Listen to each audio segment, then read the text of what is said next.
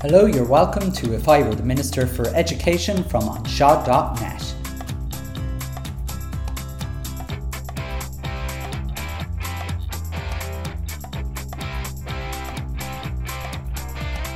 Episode 60. Ensure proper school insurance. Usually when I introduce any of my podcast episodes, I try to share a little story that might be very loosely connected to what I'm about to discuss.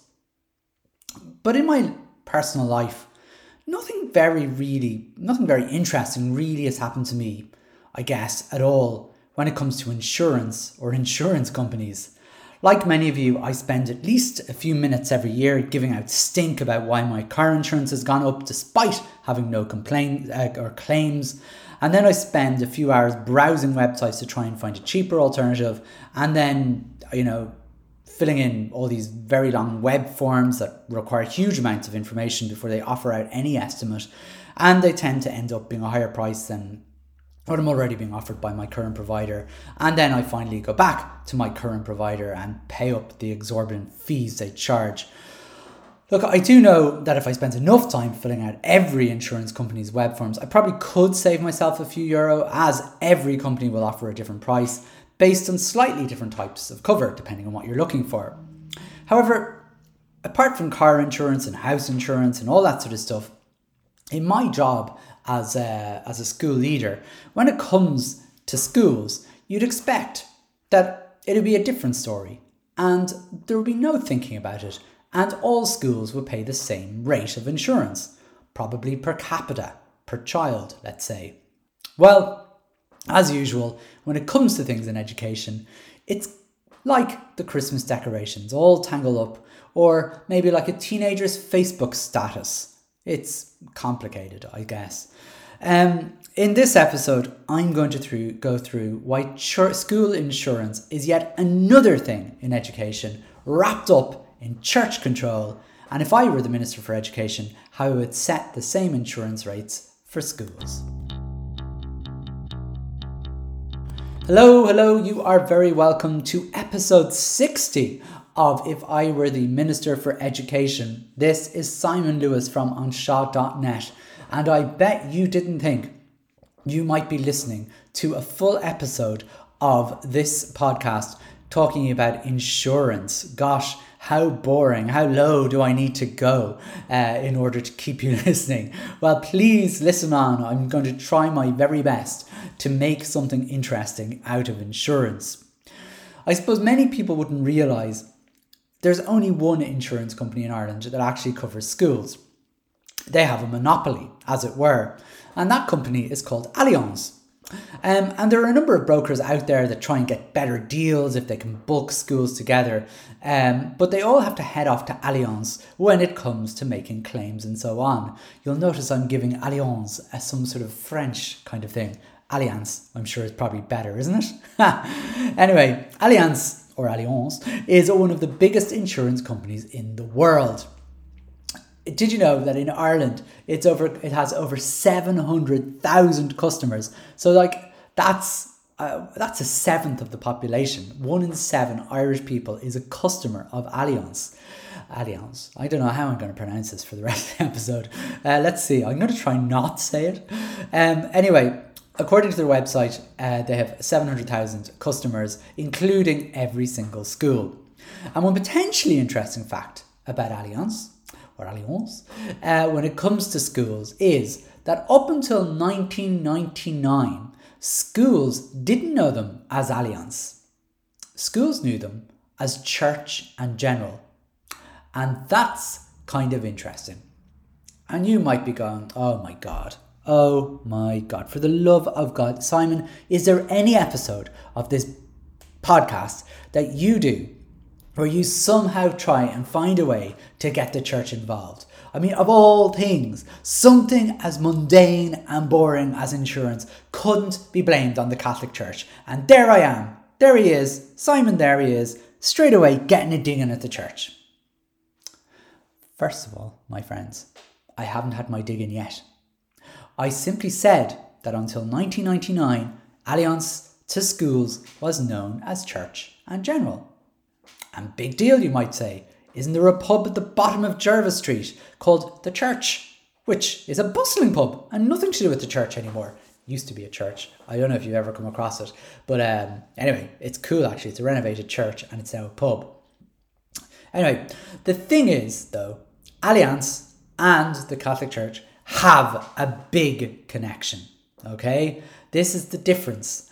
Now, I can't find figures any more recent than 2002, which is interesting, but it's not that long ago, really. But that year, the Catholic Church had at least a 2% stake in Alliance. Isn't that interesting? They had a 2% stake in Alliance Ireland. Now, it may have been as big as 3.3%, but in 1999, that's what it was, 3.3% in 1999, and by 2002 it reduced to 2%. I don't know what the percent is now, but I imagine it's not zero. Let's look for some clues, because if I fast forward from 2002 to 2018, so we're talking about now, around this time, a couple of years ago, Alliance proudly supported and sponsored the World Meeting of Families in 2018. You might remember them. Do you remember the World Meeting of Families? Now, when we're talking about families, we're talking about Catholic families, not other families, but I mean, that's a minor detail. But you might remember them from that reasonably empty Phoenix Park when the Pope came to Ireland. Yeah, that's the World Meeting of Families. And as their CEO, the Alliance CEO, said at the time, Alliance is proud to be associated with what we believe will be a world-class spiritual and social event, not just for those in the Catholic community, but for all communities across Ireland and further afield. I might just repeat that last bit. Not just for those in the Catholic community, so they're bringing the spiritual leader of the Catholic Church to Ireland, so it's not just for those in the Catholic community, but for all communities across Ireland and further afield. Now, I'm literally just quoting here. You see, the trouble with people with a strong faith, whatever that faith might be, is that they assume that their strong faith permeates outside of their strong faith. Kind of like how Catholic schools think they're inclusive to children who aren't Catholic. You might be one of those people who have said, we are a Catholic school, a proud Catholic school who are inclusive to all children. Now, obviously it's not just a Catholic thing, and I'm not having a go at just Catholics. Most religions do the same thing. If you go to any school in the country that's under denominational control, with one or two odd exceptions, they will say they are an inclusive school. And to be fair, it isn't just religious schools. Most organisations will call themselves inclusive, or most schools will call themselves inclusive, despite the impossibility of being inclusive. You can aspire to being inclusive, but the reality is if you're a denominational school, you're tolerant or potentially at best accommodating. So when the CEO of Alliance talks about bringing the Pope or sponsoring this World Meeting of Families, Catholic families, as not just for those in the Catholic community, but for all communities, he is talking from that privileged position where he believes that the Catholic faith is all inclusive, which of course it isn't. And to be fair, it isn't just religions that do this. Most organisations think their influence spreads a lot further than it actually does. I mean, you can think of any organisation and they think they're bigger than they are. We are really all, I suppose, big fish in small ponds if the reality is there. But I digress. Linking oneself so strongly with the church can be problematic. I mean, let's look at the National Maternity Hospital debacle at the moment, which is built on church land and is proving very, very, very, very problematic. Look at schools. In fact, 97% of schools are tied so strongly with the church that they can't teach certain things. I suppose the biggest one of those at the moment is the RSC programme. But linking yourself so strongly with the church can be problematic for anyone, schools, hospitals, or anyone if you're linked with them. For example, Alliance, linking themselves with the church. For one, you might get embroiled in a minor scandal. For example, I don't know, if your insurance is being used to cover sex abuse claims, which was reported by the Irish Times in 2003. I don't know. I don't know. I have the link on the blog if you want to have a look at it. However, perhaps less seriously, but also a little bit problematic, is when a growing sector of schools are no longer connected to the church, but also need to be insured, and you are the only insurance company on the market who insures schools. Why, might you ask, would this be problematic? I mean, surely schools are all the same, no? I mean, surely there's a system in place that schools basically pay for their insurance based on their enrolment, given that schools only have the same capitation grant to pay for said insurance. Well, some of you might not have known that the Department of Education don't pay for school insurance, by the way, because a lot of people probably think that. Well, they don't. You might be surprised to learn that schools actually do not pay the same insurance rates. What happens is schools are clustered together into something called group rates. Now, I tell you, this is where this episode gets very exciting. Yes, I'm going to talk about group rates. So depending on your diocese, yes, it's run along religious lines. What a surprise. Your insurance rates could be different to the next diocese. So this means that depending on how many claims have been made in your diocese, your insurance could go up or down. So let me rephrase that actually. It could go up. Never goes down, does it? I learned recently that if you're in a church building, as opposed to a government-owned building, now remembering that all buildings built by the Department of Education are gifted back to the churches in which they use, which use their land, and they basically do in all cases if it's a church-run school, which means if your building is not on church land, your insurance is going to be automatically higher because somehow, because of the history of church in general or whatever it might be, and now Allianz, which is very, very friendly in terms of the Catholic Church and its relationship there, your insurance, because your building is not owned by the church, you automatically have a higher insurance rate. Now, I don't understand the reasons for this, but I went to the trouble of ringing Allianz just to check it and confirm it, because I read it and they did confirm it to me when I queried it. So if you're unlucky enough, in inverted commas, to be in a Gael school probably, or an Educate Together school, you're going to get pasted, because the strong likelihood is that you don't own your own building, or your patron for that matter doesn't own the building. So your rate is going to automatically reflect this, and therefore you're going to be at a disadvantage. Now, none of this would matter if schools weren't footing the bill themselves. As I said, the problem is all schools receive the same capitation grant, which is used to pay for insurance, or any costs really. But insurance rates vary so much that if you're in the wrong diocese, so for example, if a claim was made in your diocese, not even your school, your insurance premium will go up more than a diocese that didn't have a claim. Or worse, if you're not in a religious run school at all, you're going to be paying more per annum than other schools. This means some schools have an extra couple of €1,000 in their piggy banks because their group scheme is deemed to have been of a lesser risk. Get it? I don't know. I think it's fairly self-explanatory, really. I hope I'm being clear anyway. Being of lesser risk often means that your group, it basically means that have had less claims. So let's say an accident happens in a Gael school and a large payment has to be made to the family through the insurance.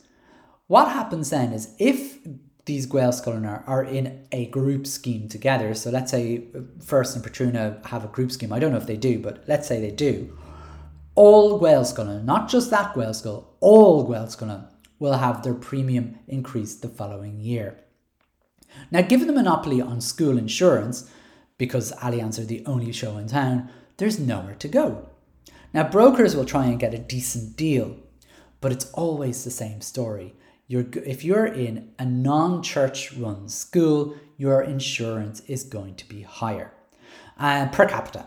Now, I think it goes without saying that this is a crazy system and it needs to change. I mean, I don't know. I don't think I've come to a conclusion so quickly in a podcast episode before. 15 minutes where I summarize a problem and it very quickly emerges that this is a ridiculous situation. And for those of you who are giving out about me giving out about the church and its involvement, even in insurance, I think by now I've made my point. Anyway, what needs to change? Well, two things. Two things desperately need to change. The first one is scrap these group schemes. It's idiotic to have group schemes, especially those based on religious lines. I mean, imagine, isn't it amazing that by default, because there's only one insurance company which has an interest in the Catholic Church or religious education involved, that they're rewarded for being religious run schools by the insurance company and they pay less of a premium per capita. Effectively, all schools should be treated equally. Scrap any group scheme at all, and essentially all schools should be treated with exactly the same rate per capita. The second thing that needs to change, apart from these idiotic group schemes, is rather than providing schools with capitation grants to cover some of the costs, the Department of Education should basically pay the premium for every school in the country to the insurance companies.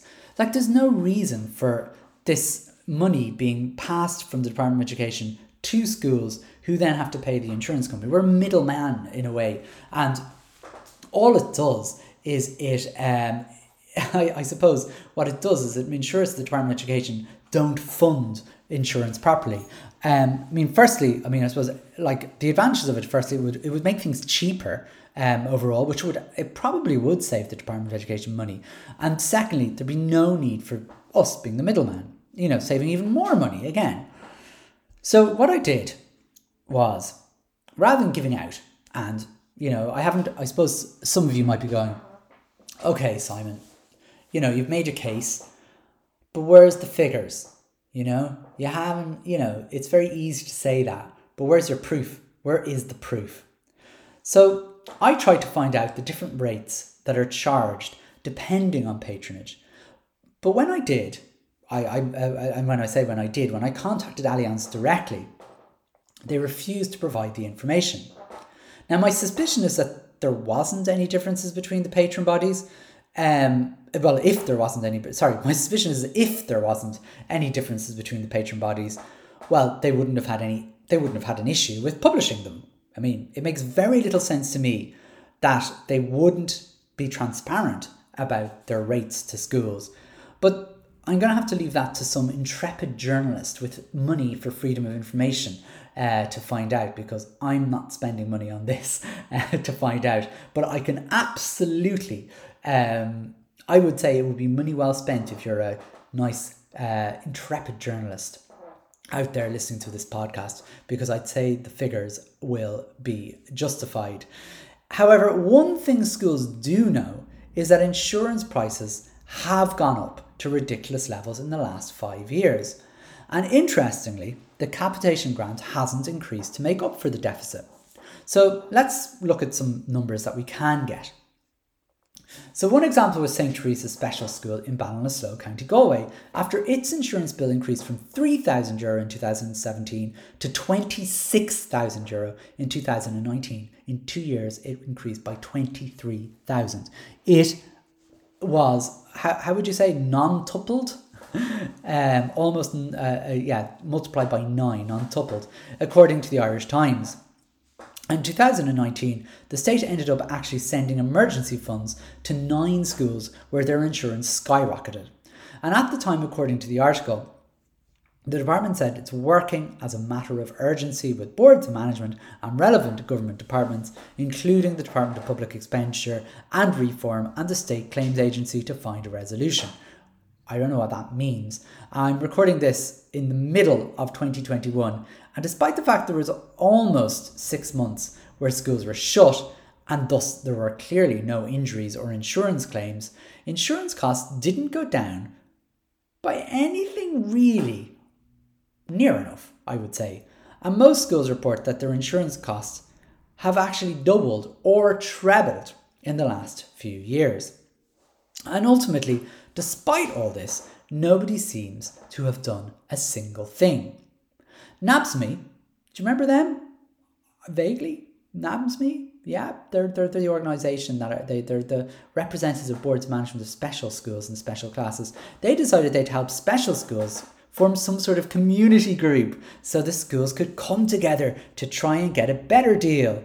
And for those of you who don't know what NABSME is, don't worry, nobody really does anymore. They're supposed to advocate for special schools and special classes, but evidence of this is extremely difficult to find.